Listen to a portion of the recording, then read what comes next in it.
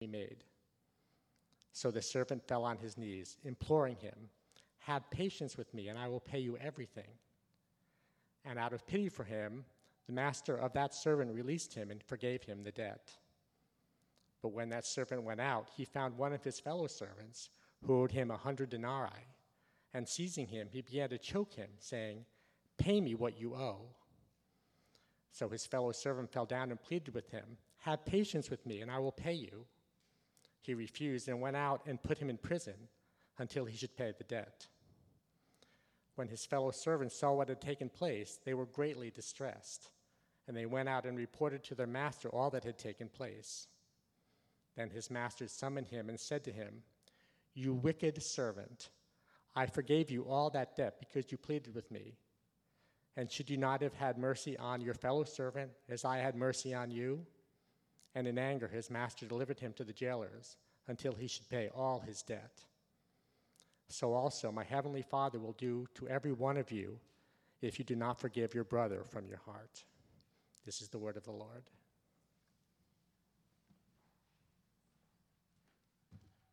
Riri, why don't you come and join me up here? We have a special moment here. We weren't able to pray for Riri, one of the newest members of our church. Come on up. Climb the mountain. Come on up here. Take a look at that view, right? Riri is leaving town, and so we didn't get to pray for her as she was departing. We didn't get to pray for her last week as we prayed for the other members who are also leaving, and so wanted to do so now. Do you want to tell folks a little bit of what is taking you on a new journey? Yeah. So I'm going to be starting at Yale Business School in a few weeks. And I just made the decision to go on Thursday, so I'm still trying to process everything. But I started feeling sad because I realized I was leaving, even though I've had several goodbye parties before that. But I hope that I learned something about business and that I come back here and I'm able to be a better job candidate and make the public sector better. So. Yeah. Well, we believe that God is with this sister wherever she is because of his promise, and he's with her in last-minute decisions as well as long-range planned ones. So let's pray for her as she goes from this place. Jesus, thank you for blessing us with the presence of this sister, Riri, that she has blessed us in so many ways as a friend, as a neighborhood group leader, as a servant in the community, as a thoughtful person, as a person that has served well. And we thank you so much that we could grow together in faith, in honesty, and in pursuit of you.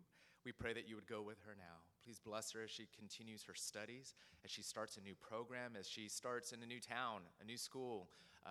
Pray that you would bless her with new friends. Pray that you would protect her emotionally, physically, in every way. We pray that you would provide for all of her needs as a student financially, as well as providing for her a spiritual home, a new church. Please bless her with community very quickly, in fact. We pray that she'd be able to plant roots and get anchored in New Haven in a new way. So bless her, and thank you so much for our time with her. Thank you for all the ways that we are able to be together as long as we are together, and then to say goodbye, but not for long, because in Jesus there's always ultimate reunions, always. It's a promise, and so we give you praise even as we say goodbye. We pray this in Jesus' name, amen. I'm going to miss you, sister. Bye-bye. Let's say goodbye together. All right, a lot going on in the church today, lots of announcements, but here we are. Let's turn to God's Word. We have a great special moment here for you with Pastor Scott Bridges as our guest preacher, who's joined by his wife, Julie. Here, Scott is the senior pastor of Wallace Presbyterian Church, just up the street in College Park, or actually Hyattsville, I guess. Right in this area. And Scott is the senior pastor there. And for how long now? 8 years now. And before that, they were in Santa Barbara for a good number of years, right there on the beach. Don't be jealous. But they got California in their soul, I think, still. So that makes him a man after my own heart. But it's good to be able to have Scott bring this passage from Matthew. Scott more recently was also a part of our denomination's movement towards repenting of past racial sins and our growth in racial reconciliation as a body. In fact, helped to author and to move forward a new proposal that was adopted, and that is a proposal for a unity fund. These are funds that would be set aside to help raise up different leaders of color throughout our denomination. And so a very practical way of seeking the diversity of our denomination and really reflecting something that's very near and dear and important to our heart here at Grace Meridian Hill, and that is the vision of cross-cultural community that we find all throughout Scripture. And so, brother, we're so glad to be able to share this time with you and to benefit from your gifts. If you could come forward, would be happy to pray for you. Yeah. Let's bow our heads and pray together. God, I pray your blessing upon Scott, that you would free him to speak from your word and speak from his heart. I pray that you would bless your word and make it come alive. Help us to hear what you would have us hear today. And so bless this time. Pour out your spirit upon us. We really do need you. We pray this in Jesus' name. Amen. Let's welcome Scott together. Thanks very much.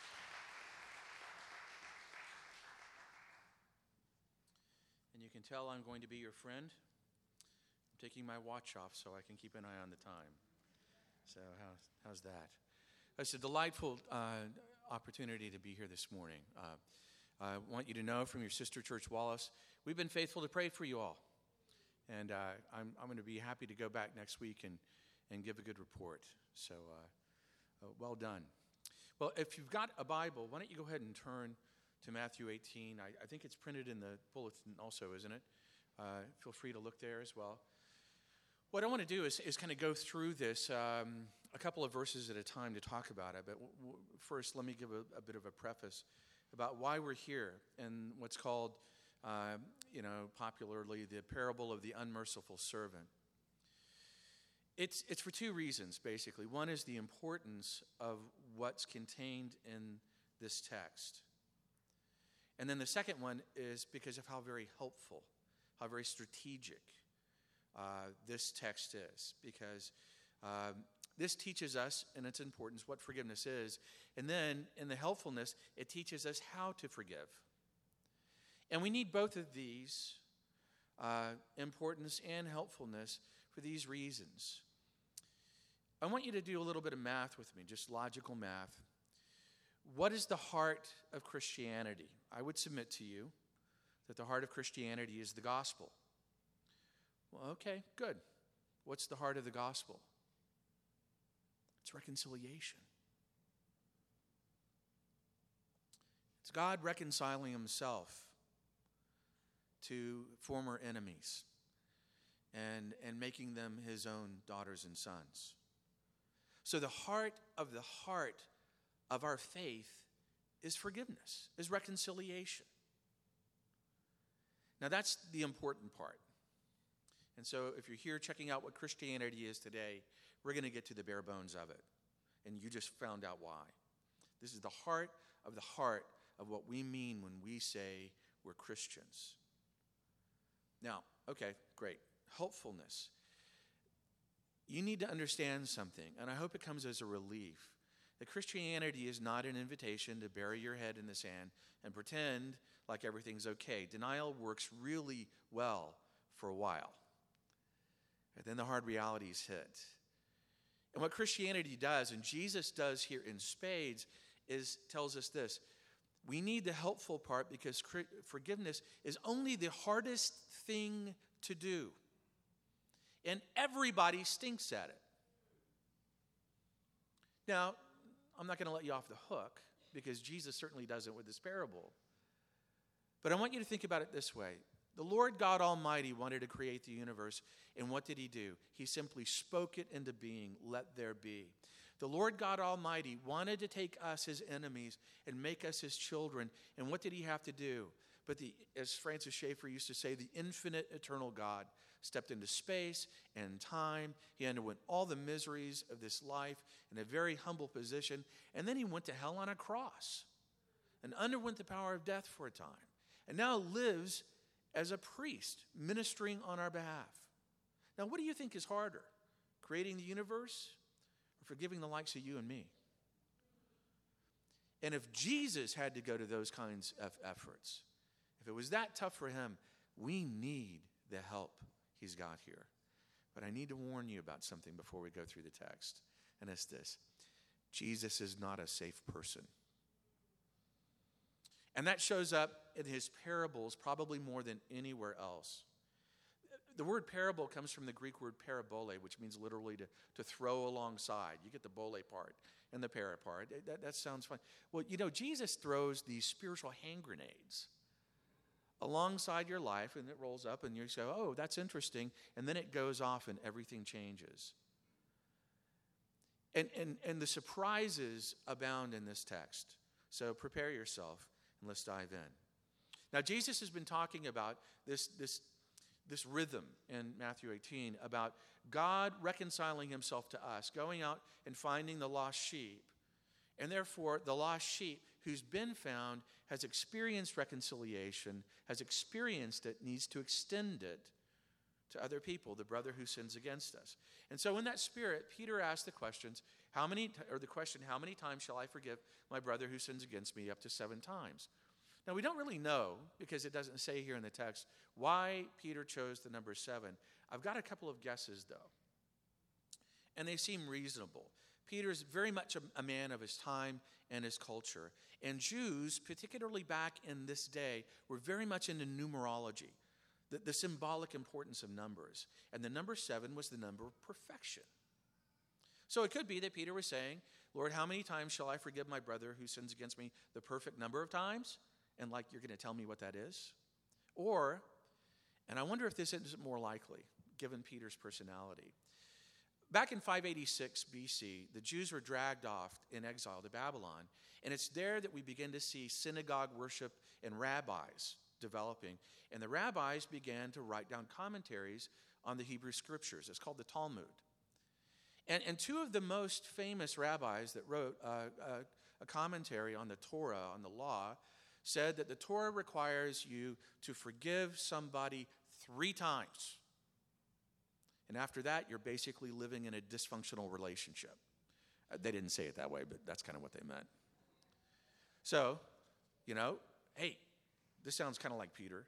Lord, how many times shall I forgive somebody who sins against me? More than twice what the rabbis require? Regardless of what he does, Jesus, again, parabole, the hand grenade. He throws the holy hand grenade and says, no, 70 times 7. And then he really shows how powerful this is, because he goes and he talks about a great-hearted king. Let's just call him the great-hearted king, who has a time when he's getting his books taken care of. Now, when we read what happens next, it's very common to misinterpret the definition of forgiveness that you get. Because, okay, a guy is brought before him, owes him 10,000 talents, and the great-hearted king kind of gins up all his goodwill and says, okay, I forgive you. And it's kind of a big one-time cathartic act. Wrong. We got to back up and do some homework to understand how forgiveness is defined here in the Bible. And it's going to make a lot of sense to what you experience in your struggles to forgive. Okay, first, the amount. 10,000 talents. Now, we got to understand, this is an affair of state. This is a court. This is a state matter. The clerk of the exchequer and all of his accountants are here, and the king's cabinet and advisors are over here. And so this is an official bit of business, which means that they are going on the economic standard of the day. And the entire ancient world ran on the gold standard. So this is 10,000 talents of gold. Pretty impressive. Even more impressive. Gold was a standard of weight of about 75 pounds. So now we're talking about 75,000 pounds of gold. You look in the Post, you look in the paper, and, gold kind of fluctuates between $1,200 and $1,500 an ounce. So you do the math. Let's say $1,500 times 18 ounces to the pound times 75,000 pounds. don't even bother doing the math. When my 20-year-old was about 4, I asked him, Jack, we were going through this. I said, what's the biggest number that you can make up? And he thought for a minute, and he said, 11 decajillion. And that's really kind of Jesus' point, isn't it? An absolutely ridiculously astronomical amount that nobody, not even Bill Gates, can pay off. And that's the point. Now, again, it says the great-hearted king forgave him the debt, released him and forgave him the debt. But again, what we need to understand is what that meant. Now, I'm a church planter as well. We planted the church in Santa Barbara from scratch. And I knew that if I didn't get a very organized, uptight administrator, I would wind up in prison. And so I got Darlene, and she's anal. She's wonderful. She's a dear friend. We still keep in touch. But I got to tell you, if I had us take a hit on the books of this kind of proportion to a church plant, she would have had a stroke on her way to strangling me with her bare hands. 75,000 pounds of gold he had writ off his books, written off. And that means, I don't care if you are Bill Gates, every financial decision you have for some time is going to have to be made, at least in light, partial light, of that one decision. And what we begin to understand then is that forgiveness is not a one-time cathartic act. Now, I encourage cathartic acts, not nonviolent, of course, in the forgiving kind, not the vengeance kind. Because, there's no such thing as justice here. When you say, I just want him to pay until I feel good about it, that's real vengeance. That's not justice. So what it means is that you set your face, as Isaiah said, like a flint to pay down that debt every single time it rears its head. And when I began to understand, just some testimony here, I'm Scottish on both sides of my family. We're good at getting mad and staying mad. And when I began to understand what this meant, it was such a relief because, like many of you, most of you, I've had the one-time cathartic act of goodwill because Christians are supposed to forgive others. It's a part of what it means to love your neighbor as yourself. And I really meant it. And then like a week later, maybe a day later, maybe a month or a year later, somehow buttons get pushed in me and I'm mad all over again. And I'm like, well, wait a minute, didn't I forgive that guy? Well, I started down the road to forgiveness. But forgiveness is a process. It's not a one-time act. I want you to think about that. And this is where the difficulty comes in because you have to continue to find something that gives you what you need so that you can keep forgiving as often as you need to. And it's like this. Again, forgiveness is the hardest thing to do. And part of why it's so hard, and part of why we all stink at it, is that it takes more effort than we normally have in and of ourselves, and it takes longer than we think it should take.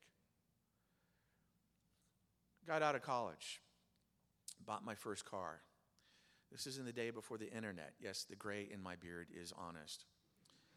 No electronic payments, and so GMAC financing was good enough to give me a book, a payment coupons to stick in with my check in the mail. It's a thing the Postal Service still does here from time to time. And so every month I would pull it out and I would take the coupon and stick it in there. It was only 24 months. But I swear, every time I opened up my desk drawer to pull the coupon out, it had babies. It never shrank. And it took so much longer than I thought. A whole new definition for what 24 months means, because it's 24 months of pain. And forgiveness, Dietrich Bonhoeffer said one time, forgiveness is suffering. And I would only add to that, as long as it takes. Okay, so how do you know that goes on? How do you know when you're done, when you've really forgiven? Well, that's an interesting question. But I go back to the great-hearted king. There was a time, his GDP went down. There was a time when he was going to have to make decisions in light of this great-hearted decision. It was going to have consequences for some time down the road, but eventually he was going to turn the corner, and that loan, that forgiveness of that debt would no longer affect his bottom line anymore. In other words, he's free. And you've forgiven, I would say practically speaking, when you can look at the offense and say, okay, yeah, you did that, but it doesn't own me anymore. In Genesis 50, Joseph, a great-hearted prime minister, is faced with a new kind of challenge. His brothers, the father has died, Israel has died, and his brothers are thinking, okay, what if Joseph has just been holding back revenge out of respect for dad? And now nothing is in his way. And they beg for his forgiveness all over again. And Joseph doesn't get mad, he weeps. And he wipes his eyes and he said, do not be afraid. Yeah, you meant it for evil, but God meant it for good. The saving of many lives, what is now being accomplished. And then he comforted his brothers and took them in.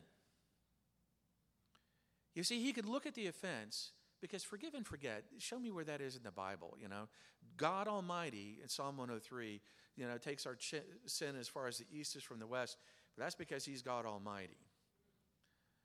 One of the great celebrations, again, a picture of heaven, is that we will be casting the crowns before Jesus, the crowns of grace. We'll be taking what he won for us and casting them down.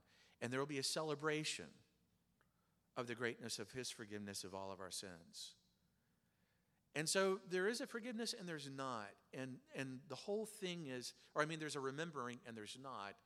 But the whole thing about it is, if forgiveness is there, you can remember and it doesn't own you anymore. And sometimes even when you've forgiven somebody who's really hurt you, and you really have forgiven them to the point that doesn't own you anymore emotionally, you know that because it gives you clarity to look at that person and go, I see this pattern of him doing this in his life. And out of love for my brother, sincerely, because who does this? I'm going to go to him and I'm going to call him on it. Instead of faking being nice. Or do what Christians do. We know it's not good to break somebody's nose, when we're mad. So we do the Christian thing and we freeze them in the cold, dark vacuum of space. Distance. But that's not what happens here. The great-hearted king forgives and sets his face to make those decisions. And we know that because of what happens. But now we have the definition of what forgiveness is. It's paying down the debt until it's paid. You pick up the tab. Okay, how do you do that? Now, forgiveness is even harder than you thought it was, and you thought I was going to show you how. Well, I'm going to now. Let's go on and read what happens next after that. You know what happens? This servant goes out. The king has to deal with the uproar of his leaders and the insanity of his decision to be gracious. But the other servant, he goes out to somebody who owes him 100 denarii. Now, a denarius, again, we need to get into measurement so we understand what this means. A denarius was what a Roman soldier got for one day's service in the legions. It's what a day laborer got for a day's work. In other words, it was 8 hours of minimum wage. So you do the math, 100 denarii, more than 3 months of flipping burgers at McDonald's, you get somewhere around $6,500, $7,000. Now, Jesus' genius shows up here again, because it's not the guy owed him like 100 pennies. I don't know about you, but 11 to gajillion doesn't mean much to me. $6,500, I understand. I'm a pastor. That hurts. And I understand the real offense of that. I have a brother-in-law, and unfortunately his marriage was ending. His wife had been unfaithful. He was just starting out in his career. He had no money, and he needed an attorney, and we lent him $5,000. And I won't tell you how much of that we've never seen. But I will just say this as an aside. With relatives, either give them money or don't give it, but don't loan it. It just is messy. But so I get this. This hurts. That's a debt. I understand that. In other words, Jesus is not negating the reality of the offenses that we suffer from time to time at the hands of unworthy people. People who've let us down, people that still love us, but now here's yet another way we've been let down. So it's a real offense. It's a pain we get. And what does the wicked servant do? Begins to choke him and say, pay what you owe. And he says, and it's interesting in the Greek text, he says word for word what the servant said, the unmerciful servant said to the great-hearted king. But a very different response, isn't there? You see, there was no bankruptcy court back in that day. There was no social safety net. There was nothing like that. And there was a legal right to throw somebody and liquidate not just him, but his family and his estate. I mean, even in Charles Dickens' days, debtors' prisons show up in a couple of his novels. So this isn't something that just is, from the ancient evil world. It still went on. Okay, fine. So what's going on here? Well, the offense comes out, and it's so offensive that the other servants, when it's really none of their business, see how outrageous this is. They go and tell the great-hearted king what goes on. Now, we know what forgiveness is. The great-hearted king shows us. Now, here is the lesson the great-hearted king gives us. What does he say to the wicked servant? You wicked servant, I forgave you all that debt, and you could have none on your fellow servant? And this is where we get what we need to forgive. We need to be in touch with the 10,000 talents of grace, of forgiveness. That's what grace is, undeserved forgiveness. We need to be in touch with the 10,000 talents that our great-hearted King Jesus won for us on the cross. And to see that we have that much in our own bank. And there's a direct proportionality equation here. To the extent that you are in touch and understanding and experiencing the greatness of what it is that has been won for you, that you've been forgiven and then you've been rewarded with, to that extent, in direct proportion, you are enabled to forgive somebody beyond your own good-hearted nature. And for you people who aren't Christians yet, some of you, no doubt, are very forgiving people. And then some of you Christians that are sitting here today, no doubt are like me. You can just be as vindictive as the devil. And that's your default mode. I'd say to the forgiving non-Christian, you need to understand your ability to do that is a gift from him.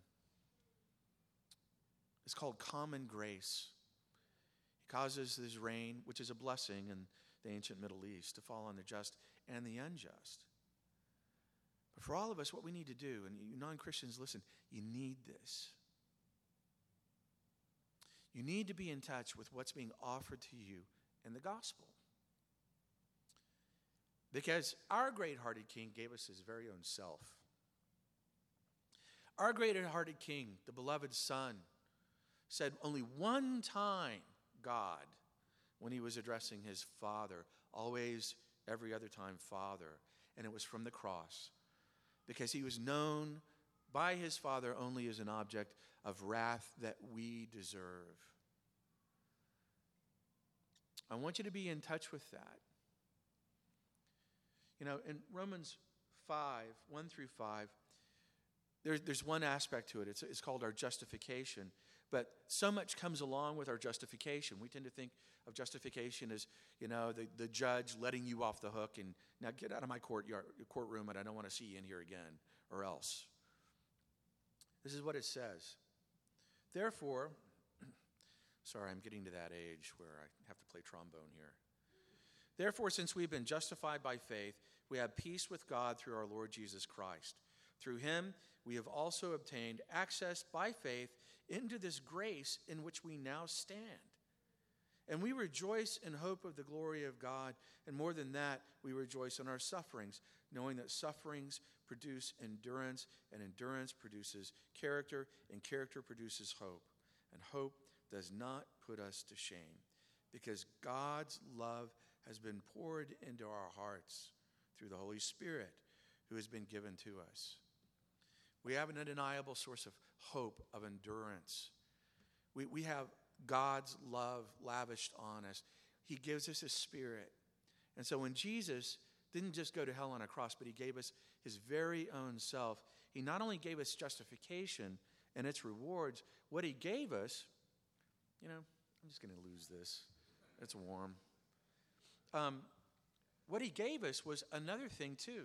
So many Christians think that what Jesus did on the cross was to win us what I just read in Romans 5. You're off the hook.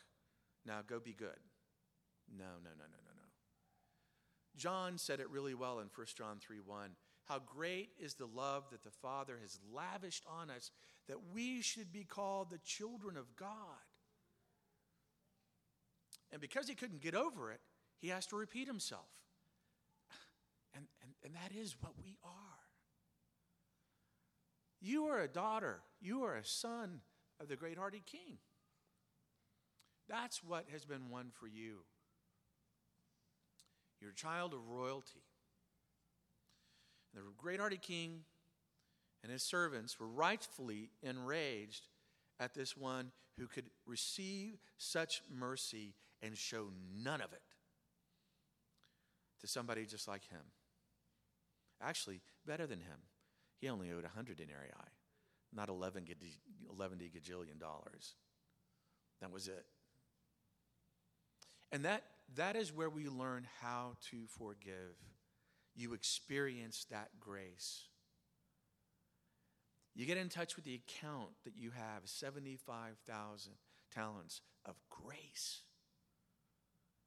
And then what you do is you extend some of that as often as you need to, because you can afford to pick up the tab.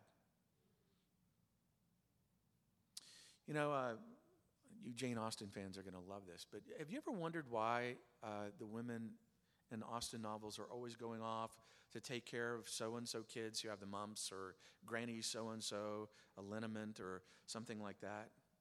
Well, it comes from just vestiges of European feudalism. And what I mean by that, the French had a phrase for it. It's called noblesse oblige, the obligation of the nobility.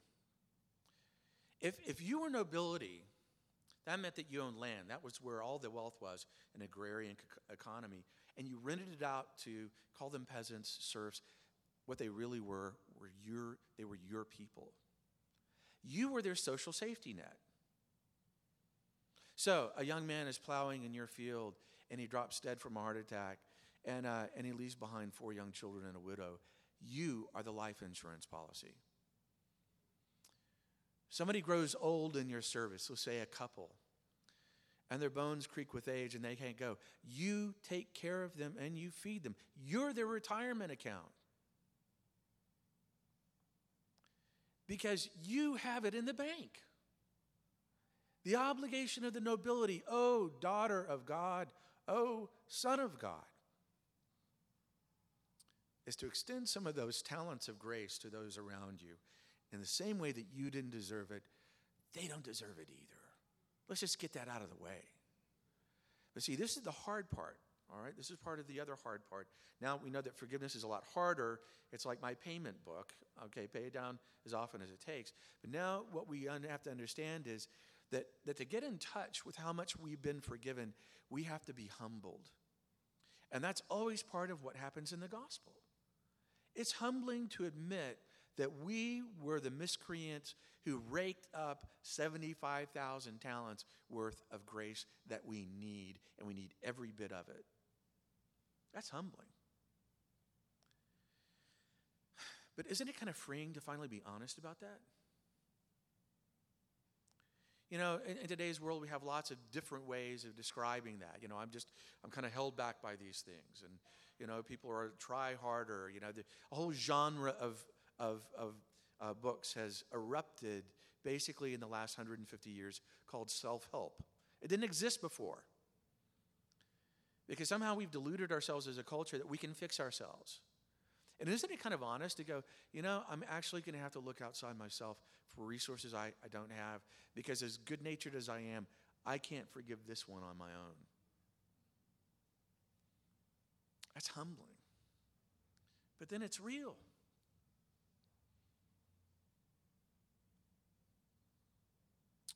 I want you to think about this parable the next time you read the crucifixion account. And think of the great-hearted king hanging from the cross and how much he put into 3 words, at least translated into English. It is finished. Paid in full, the great-hearted king says. And when you know that, the humbling part of the gospel turns sweet and turns into something healing. Warms your heart. And you come to yourself and you go, man, I got 75,000 talents of grace in my account. I can take the hit. And literally, I don't, now hear me, I don't mean this in a profane way. I mean it in a literalistic way. That when God's Holy Spirit brings me to myself and puts me back in touch with how much I needed forgiving, and I do on a day-to-day, moment-by-moment basis, what goes off in my head is, and who in the hell do you think you are, Scott Bridges? Because hell is what you deserve and a hot place in it. Now, you probably say it better, but I grew up in Oklahoma. That's just us. So that's what I do. And boom, it frees me up to forgive. It puts me in touch. That person's a sinner just like me. And as Dickens once said, we all are pilgrims on our way to the grave. And then I have to keep doing it. Now, I want to give testimony that one of the beautiful things about that when it happens is that Jesus becomes more and more precious to you. You know, he really does. It's this beautiful thing that grace actually works. Because, man, do we need it to work or what? Now, there's another side to this. Okay, this is awesome. It works. It's real. Now you know what forgiveness is. So no wonder it was harder than you thought it was. But now you know how to forgive. But there's a warning. Again, Jesus is not safe. When he has the wicked servant turned over to the jailers, you need to understand that that word was also the word used for torturers. Romans, they didn't put nice people in charge of their jails. Just ask Paul and Silas in Philippi when they were being tortured by the jailer. And so there was this torture. In other words, there's this stark choice. And the stakes are too high to take Yogi Berra's advice. You know, when you come to a fork in the road, take it. Take the right one. Because the warning, and I want you to think about the moment when Jesus is done with the parable and he turns to his disciples and says, "And so will my heavenly Father do to each of you if you do not forgive your brother from your heart." Whew. It is a stark choice. And just to back that up with reality, that grace is real and it works. I got to say, bitterness is real. And it is torture. Some of you know people who've had something horrible happen to them.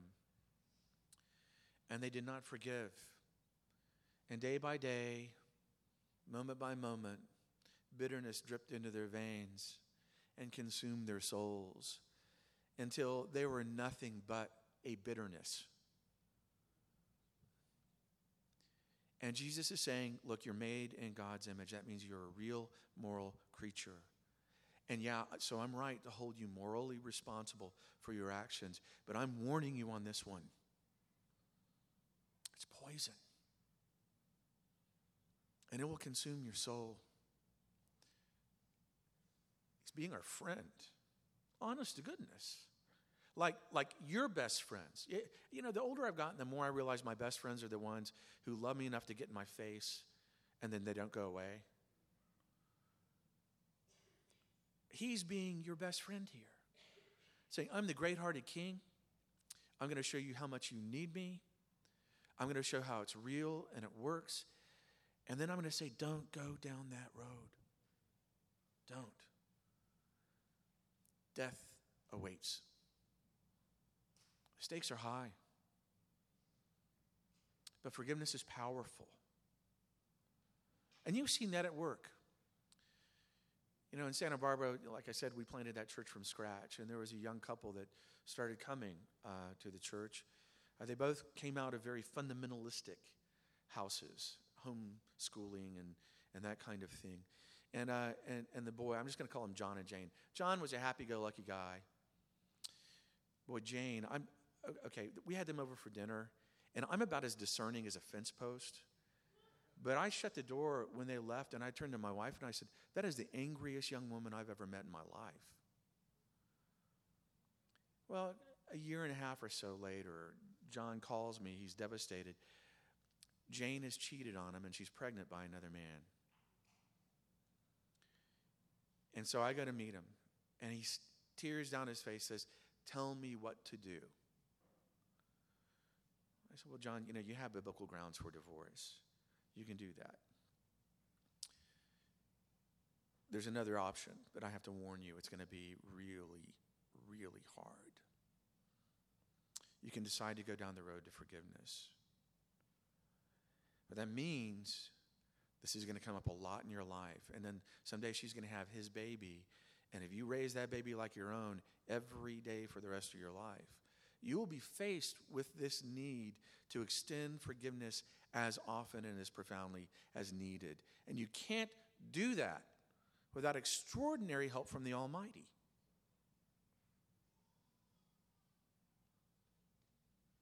And he said, I want to. And he did. A year later, they're over at our house for dinner again. And I'm cooking out on the back porch. And here comes Jane with the baby. Not John's. And her face is transfigured. Stone hard and cold no more. I mean, just radiant. Beautiful. Smiling, warm, alive. And I just said, wow. You know, even I noticed this. What happened? And she said, you know, I grew up hearing what the gospel was, but John lived it before me. And so now I'm a Christian too. There is power in the gift of the great-hearted King. We need it. But let's thank him for it. Let's pray. Well, Father, boy, do we have need. And, you know, not just our own need, but we think about the people sitting around us, some that they're beginning to understand that this is the gospel for the very first time. And we pray, Father, that you will make it alive to them, and they'll know both the humbling and the healing of the grace of our great-hearted King Jesus. And then, Father, there are those of us who just have a hard time with this more than others, need extra grace, and we pray that it would bound. Some of us have been devastated, and we will bear the scars of the pain that others have caused us for the rest of our days. And extraordinary amounts of your grace are needed there as well. And then all of us can sit here and we can think of people that we're not very happy with right now. Would you bring them to mind, and by the power of your Holy Spirit, would you take this text and apply it to that situation, that we might go into the school of forgiveness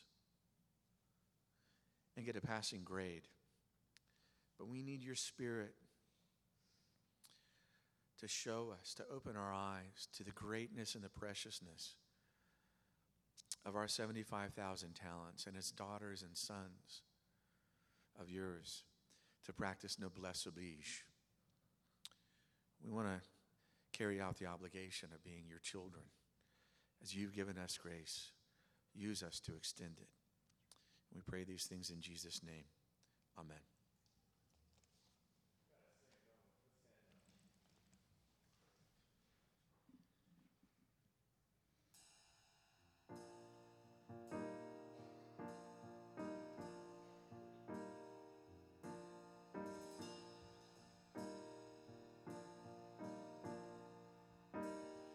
Blessed assurance, Jesus is mine. Oh, what a foretaste of glory divine. Heir of salvation, purchase of God, born of his Spirit, washed in his blood. This is my story, this is my song, praising my Savior all the day long. This is my story, this is my song, praising my Savior all the day long. Perfect submission, perfect delight, visions of rapture now burst on my sight. Angels descending, bring from above echoes of mercy, whispers of love. This is my story, this is my song, praising my Savior all the day long. This is my story, this is my song, praising my Savior all the day long. Perfect submission, all is at rest. I in my Savior am happy and blessed, watching and waiting, looking above, filled with his goodness, lost in his love. This is my story, this is my song, praising my Savior all the day long. This is my story, this is my song, praising my Savior all the day long. This is my story, this is my song, praising my Savior all the day long. This is my story, this is my song, praising my Savior all the day long. Praising my Savior all the day long. Amen. Why don't you have a seat? Amen. God invites you to do the impossible, doesn't he? I mean, this forgiveness thing, like Scott said, it's impossible. So God gives us more help He gave us help with his word, but he gives us more help. He gives us the same story, the same message, now in food form, drink form. Here's a table that gives to us more of the broken body and the shed blood of Jesus, the forgiveness of Christ. When you just feel like you've run out of gas, when you feel like you are starving for grace, when you feel like you got no resources left on your own and you need something outside of yourself, here it is. Here he is for you. Bring the full freight of your moral debt, all 10,000 talents that you are just starting to get in touch with. Bring them here and know that Jesus paid them in full. Let's say a word of prayer. Jesus, thank you for forgiving our sins. Thank you for unending, limitless mercy. Now, bless this table and reconvince our hearts all over again. Your passion to forgive. Re-persuade us again that you really did die and rise again to make us your daughters and your sons. That promise is true and real, even more real than the bread in our hands and the juice and the wine on our lips. We pray that you would help us to believe what is so hard to believe. We pray this in Jesus' name. Amen.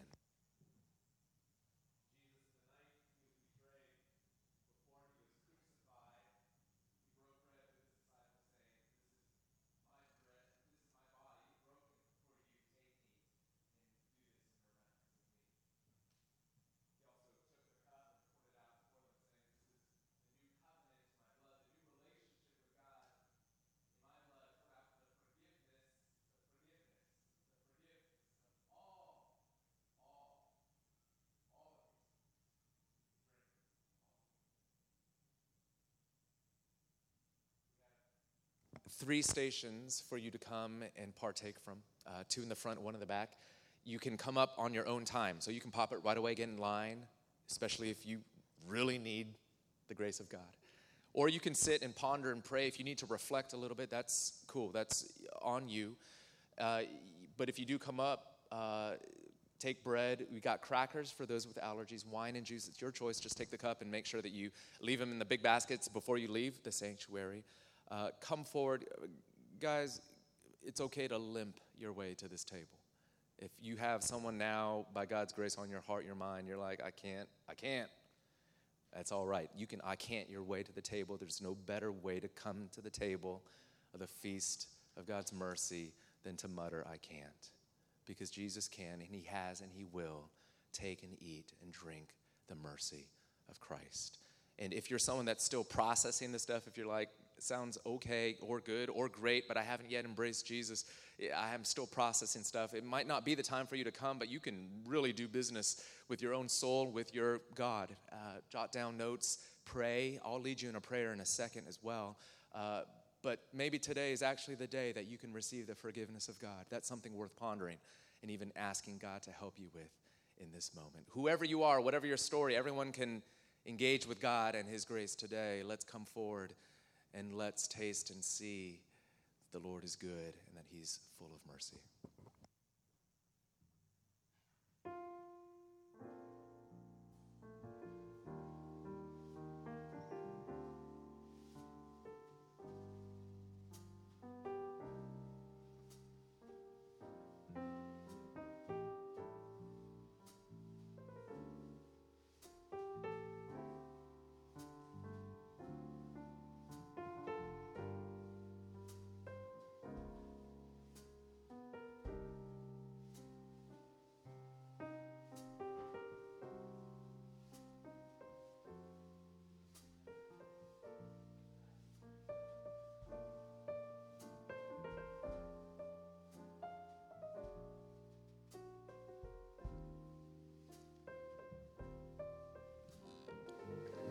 Maybe you want to pray, but you don't really know what to say. I've got a prayer both on the screen overhead, also on page 9 in the bulletin. It's called a prayer of belief because it reminds us what it means to believe. So if you're taking communion, you can use these words. But if you're also ready to start fresh with God, maybe receive God's forgiveness for the first time, maybe to name Jesus as the one you need for the forgiveness of all of your screw-ups. Well, this is a prayer for you. Why don't you listen? Dear God, you made me and you've cared for me. Even before I knew you, even when I was running from you. I admit I'm weak and sinful and powerless to save myself. But I also know that I'm loved and accepted by you because of your Son. Jesus, thank you for taking the judgment that I deserve for my sin on the cross. You offer me forgiveness and new life, and I receive it. I receive you. I want to change with the help of the Holy Spirit. I want to live and love like Jesus. Lord, I don't understand everything at this point, but I understand enough to trust you and to love you because you first loved me. Amen. You can take a word or phrase and use that as a prayer of your own. If you're taking communion, go on ahead and get in line, and we'll wrap up in just a few minutes.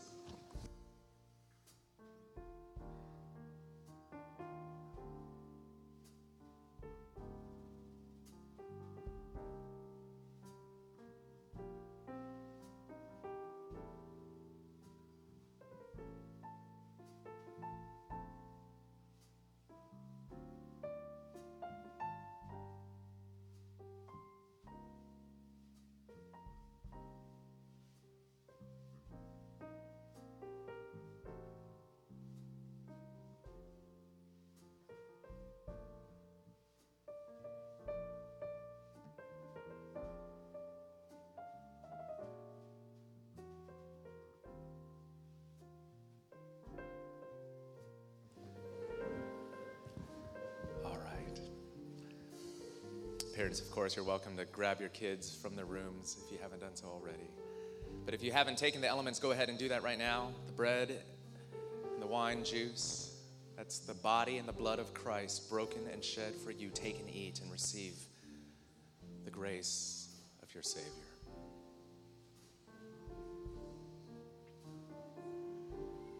All right, let me pray. Jesus, thank you for lavish